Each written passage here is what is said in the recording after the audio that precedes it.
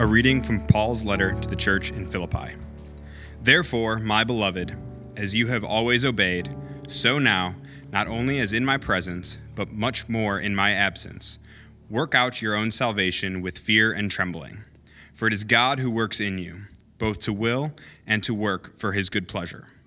Do all things without grumbling or disputing, that you may be blameless and innocent, children of God, without blemish, in the midst of a crooked and twisted generation, among whom you shine as lights in the world, holding fast to the word of life, so that in the day of Christ I may be proud that I did not run in vain or labor in vain. Even if I am to be poured out as a drink offering upon the sacrificial offering of your faith, I am glad and rejoice with you all. Likewise, you also should be glad and rejoice with me. This is the word of the Lord. Well, today's going to be an exciting day because my dear friend Ryan Reeves is here. And for those who don't know who Ryan has actually preached with us a couple times before. It's actually Dr. Ryan Reeves, but he gets mad at me when I call him doctor. And I just want to say welcome, Dr. Reeves. Ryan is a professor at Gordon Conwell Theological Seminary. He also is an international trainer for Campus Crusade for Christ, and he's a regular contributor to the Gospel Coalition. He's well known actually across the globe at this point for taking complex questions around theological issues and making them simple and accessible. He has a whole YouTube platform that literally has hundreds of thousands of followers. And so, of course, he would be with us here at the Daniel Island Fellowship. And he's not just here, he's here in flip-flops. Why? Because we grew up together. We grew up in Polk County, Florida, where sometimes we didn't even have shoes going to school. And so it's really an honor to have him with me and with us to support kind of our preaching load and to help build this community of faith. So if you would, let's give Dr. Ryan Reeves a warm welcome to the DI Fellowship.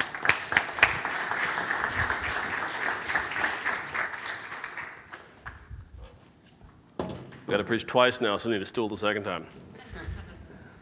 No, the only person who calls me doctor is my mom. That's because she's proud. But I always point out to people, in any life-threatening scenario, I'm the worst doctor to have. So it's not worth calling me that.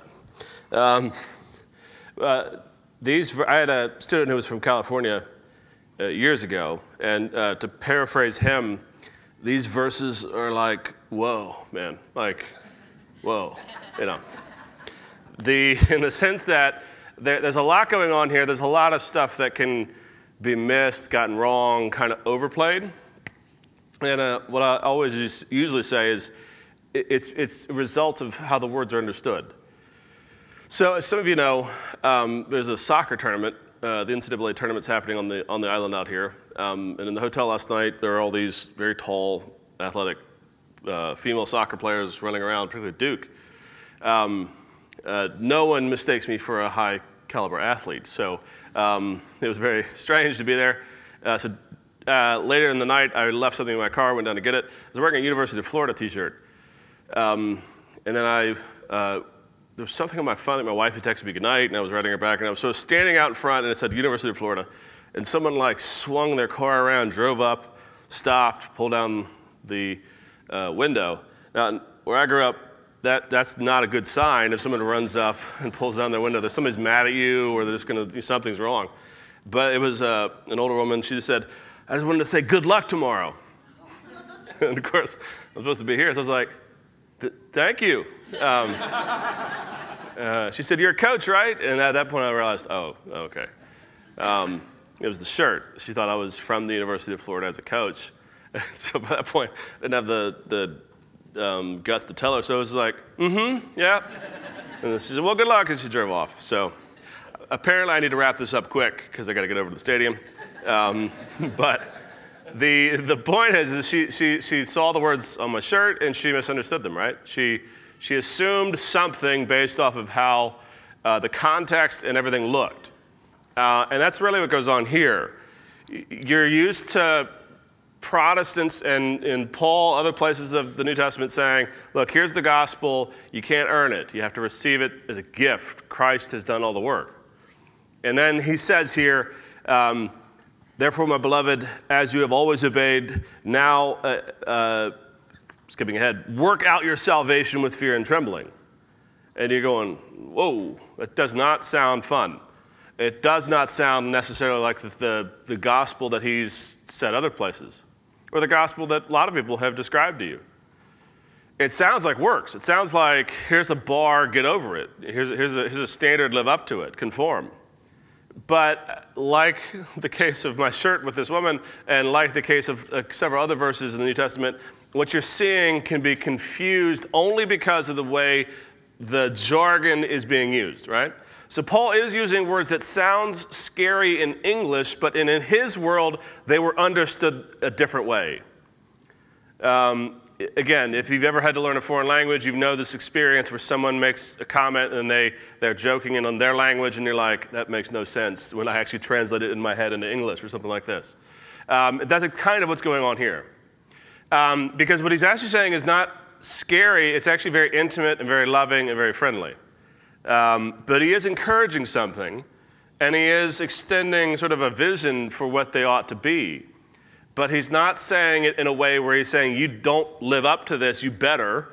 Rather, as it says here, you have already been doing this, let me encourage you to keep doing it. And let's take the big picture of Philippians to get down into this. So Philippians is a very important city in the ancient world. It's very wealthy. It was founded by Alexander the Great's daddy. His name is Philip of Macedon. And the area of Macedon, if you go to modern Greece and go up, it's right there. It's right in the just north of what we call the Greek islands. Macedonia is very, very important, and this city is very important, and we know a lot about the founding of the church here from the book of Acts. In fact, Philippi, this city, is, we would say, in terms of the history, it's the first, quote, European city to be founded by a Christian, the church there. All the other churches were in what we would today call the Middle East. This is now pushing up into areas that would be Europe. And it's a very important city. It was a retirement city for Roman soldiers. So it was like a destination city. It was like, if you don't get killed in the war, you want to kind of end up there. Very, very nice, very luxurious, lots of things going on, lots of arts and entertainment. It was a destination town in many ways. The entire city, in fact, was given Roman citizenship, which was a big deal back then. And from the book of Acts, we know a couple things. One, Paul and Luke and others go to Philippi through a vision. It's one of the only miraculous stories like this in the book of Acts. But they're doing all this ministry in what we call today Turkey and other areas, Galatia, that type of stuff. And they get this vision of a Macedonian saying, please come bring us the gospel. And so suddenly they just pick up and go up there, and they found the church in Philippi. Acts then goes on and describes three different people in the early church of the Philippians. It says Lydia, there's a crazy, whacked out slave girl who's demonically possessed, running around chasing and heckling the apostles as they do ministry, and then eventually she is cleansed the demon and she becomes part of the church. And then there's the jailer. Once the apostles are thrown in jail, he would be considered what we call middle class. Lydia is actually wealthy because making purple cloth in the ancient world was almost impossible. If you don't have modern dyes and chemicals, and if you can't go to Hobby Lobby and buy that purple dye or something to make something like make a tie-dye t-shirt, you can't do that very easily in the ancient world, right? Purple doesn't exist a lot in nature as a color, right? You can dye things green and brown, and that's kind of easy. You just kind of do lots of chemicals from even just applying mud and things. Black was that's what the Middle Ages are known for, as a black age. They wore black. It's very easy to dye things black. You just get ash from a fire and sort of smash it into the cloth. How do you make purple? Well, you make purple by pulling up this crazy crustacean little thing out of the Mediterranean Sea and getting a gland about that big out of it and squirting 1 ounce of this purple dye out of this gland into a bucket, and it takes a ton of them to get this dye, and then you have this purple cloth. And so when it says Lydia, the purple cloth salesman, they're going, wink, wink, she wealthy. She's got money. She's an entrepreneur. She's at the upper crust level. And in fact, when she comes to the faith, she says, please come to my villa and stay with me. It's like a beachfront apartment, you might say. She's in the upper level.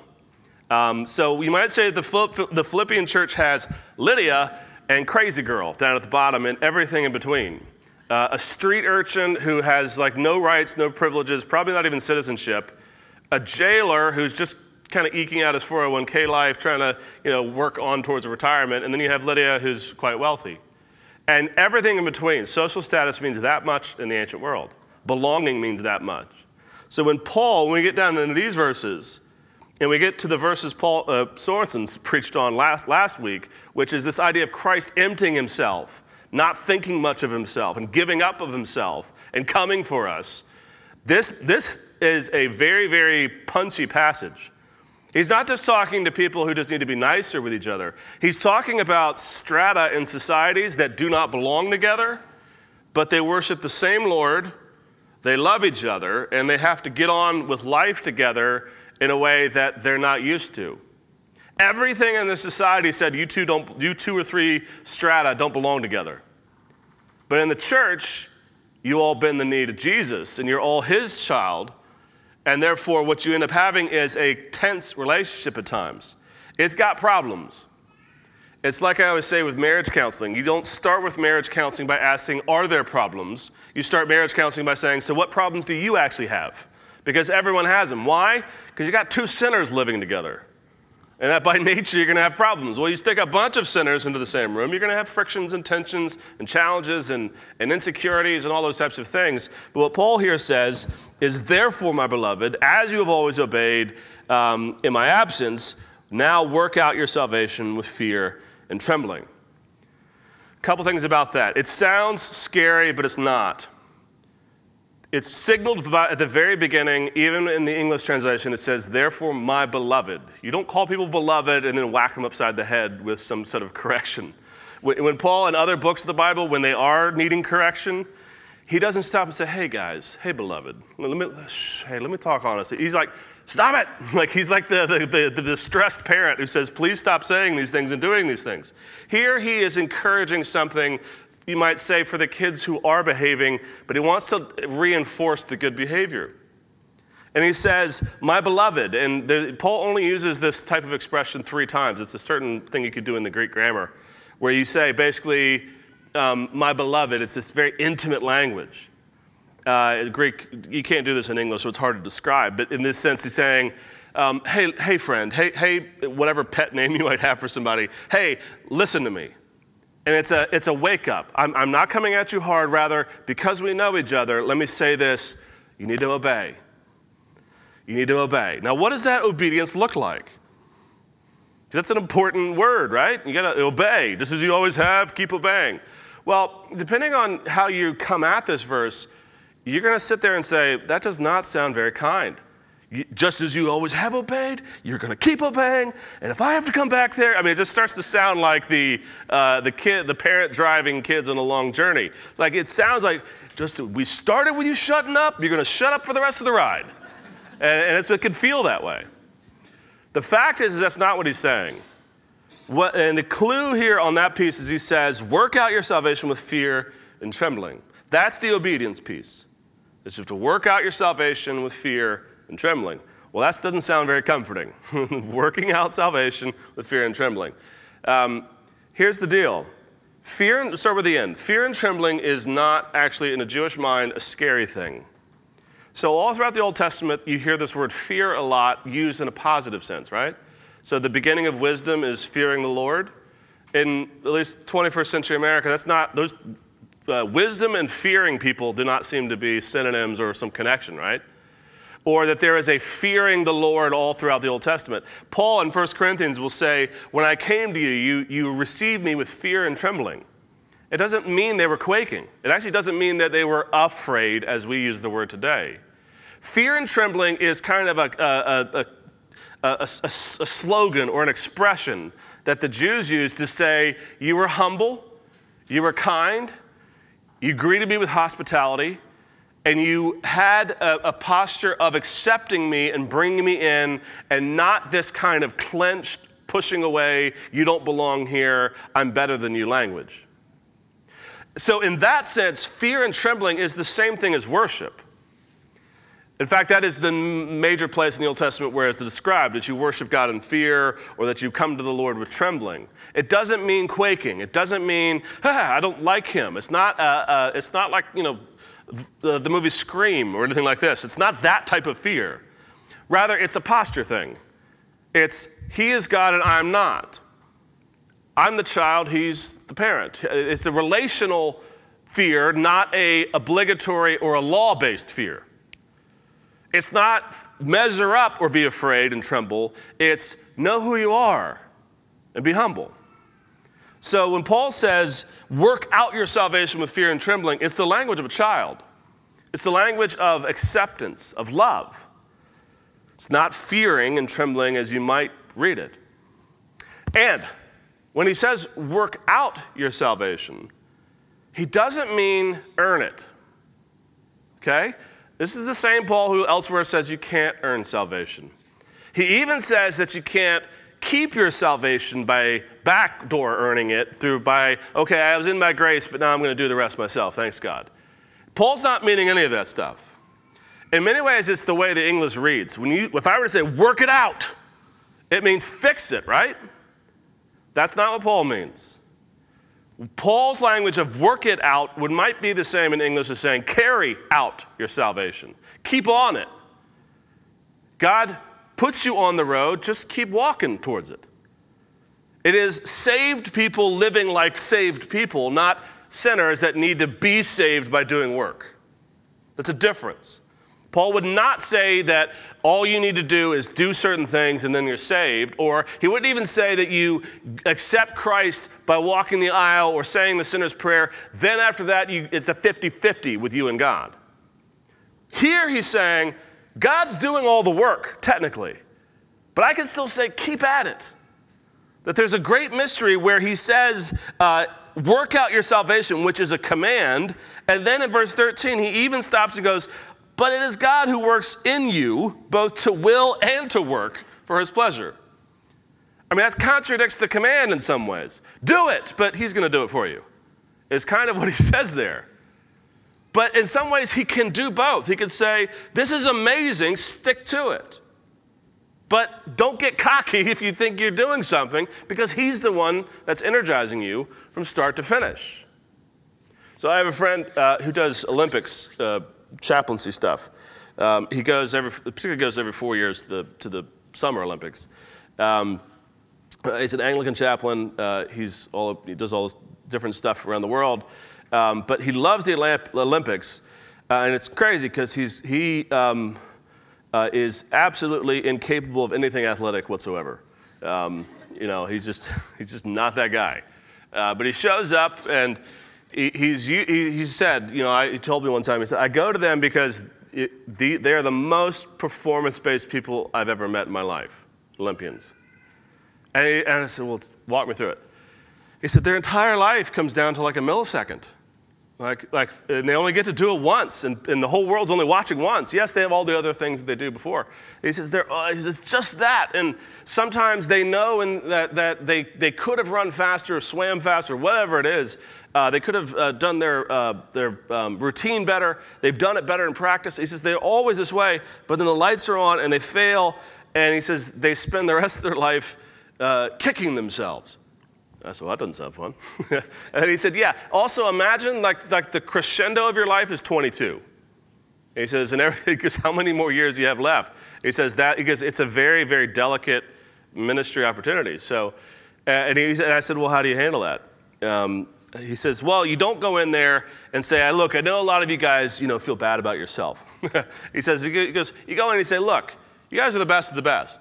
And he says, let me ask you a question, though. And he says, is God, for you, the referee at the end with the stopwatch? Or is he the fans cheering you on as you run the race? And of course, they always choose the second option. The first option, no one other than a sadomasochist would choose the first option. Everyone always chooses the second. God cheers me on, and I do the work. And I said, okay. I said, that's not the right answer. Well, what is the answer? And he goes, you're right. He goes, I then say door number 3, which I didn't mention. I said, God is not just a cheerleader for your work.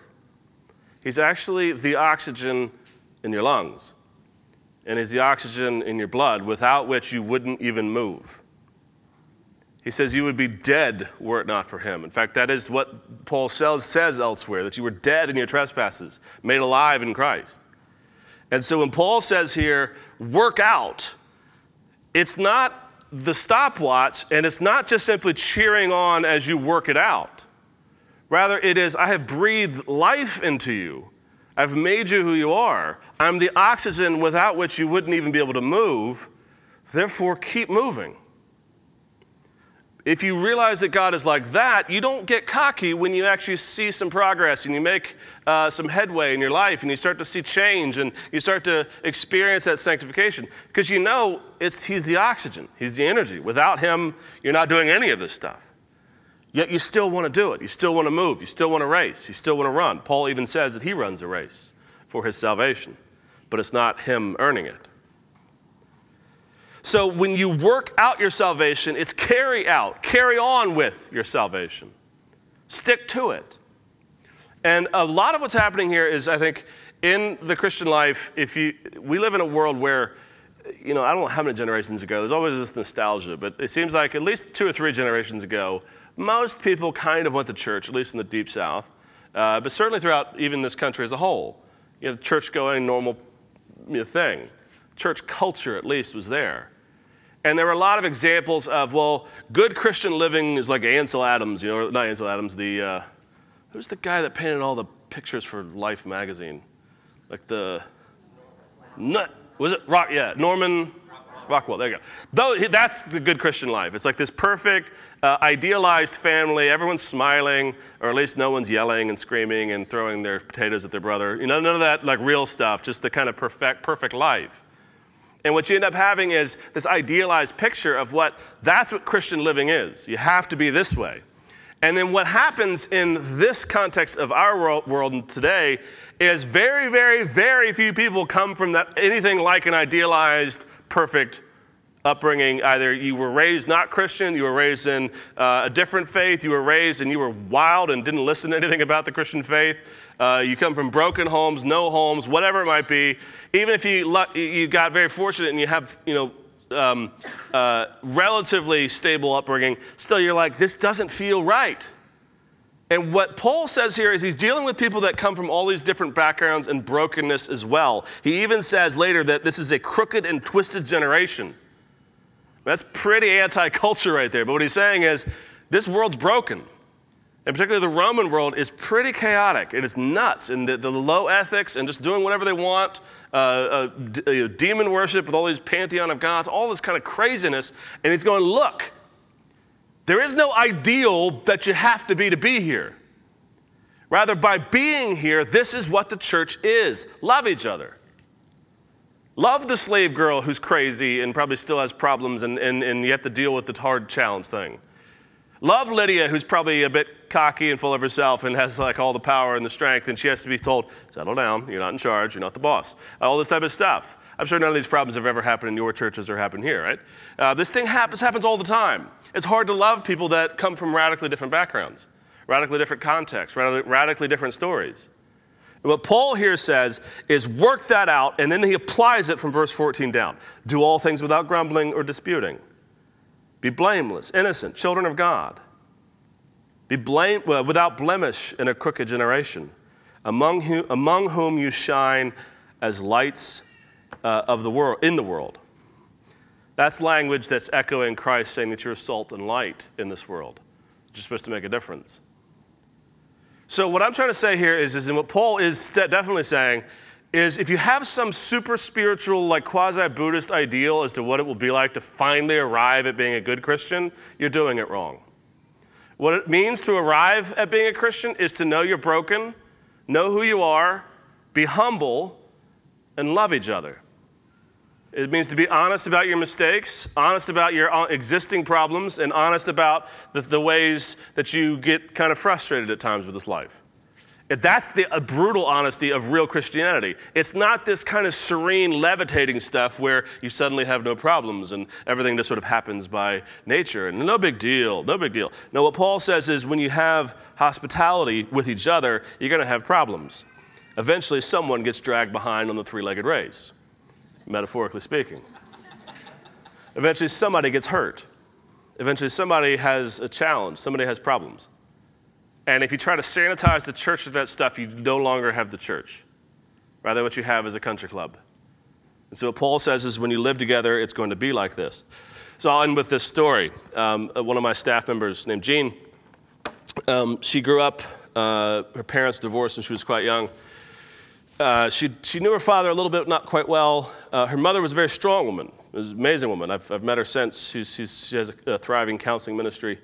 Raised her daughter right, raised her daughter to be proud of being a woman, not to back down. And Jean went, as a result of her mother's influence, to an all-women's college, and she was very much about women's rights. This is the 1980s. A lot of, seems like forever ago, but in some ways it's not. It seemed like the challenge was equality in the workplace, being able to do whatever you want, all these types of things that are more or less assumed now, though maybe not idealized perfectly. So she goes on, and she takes on a very political tone because she's completely not Christian. And so after college, she and her new husband end up working with abortion clinics. In fact, Jean becomes a pretty, I hate to use the word, but successful counselor for abortions for people when they come in. She was the opposite of the preventative ministries that happen in a lot of cities where you try to intercede and say, look, maybe give the baby for adoption, these types of things. She was the opposite. She was saying, nope, here's how you do it. Let's put some streamlining onto the process. And so what she ended up doing was going around, she would counsel in clinics, and then 2 weeks later, it'd be shot up by people that were opposed to the new legislation on abortion. That type of raw, earthy 1980s world. The problem with her life was, of course, she had no faith, and she was just sort of enshrouded by this context of this is what's right, this will fix the world.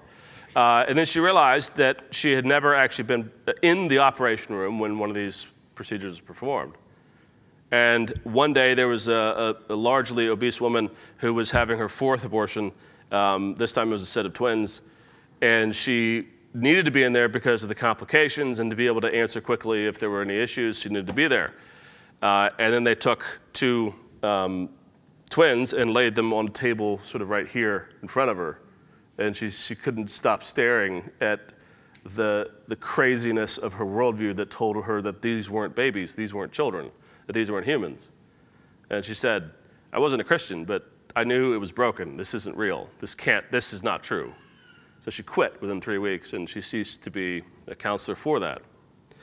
She goes home, and she tells her husband, we need a job. And so her husband goes, all right, I'll look around. And he happens to find a job in Jacksonville almost immediately. They hire him. They move down to Jacksonville. At that point in her life, she says, the only way she knew Christians were the Christians that she saw on the picket lines every time she went into work each day. She said usually they yelled at her. Not a few of them spit literally on her. And all she saw were angry faces and signs and those types of things. That's all she knew. The only context was Christians are mad about me and what I do. And it only reinforced a lot of her life. But now that life was she herself doubted that. She was like, I still don't know why they were so angry, but I still don't trust them, but I also don't trust this.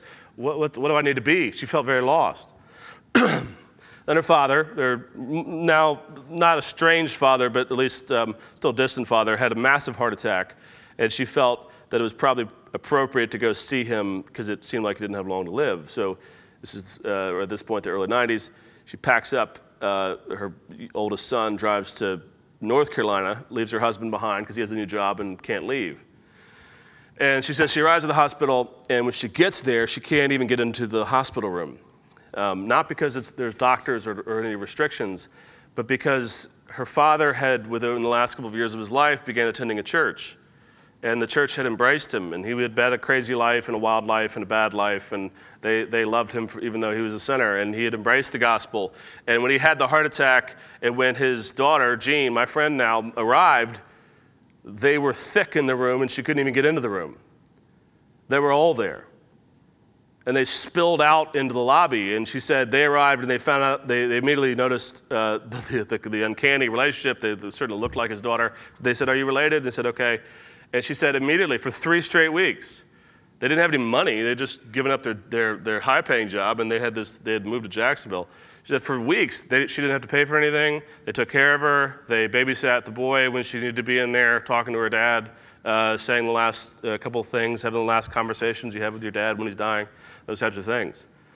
She said the pastor is an Anglican church, so the priest slept on a mat, not a mat, but just a pillow and a blanket on the floor in the hospital room. He wouldn't leave his friend's side.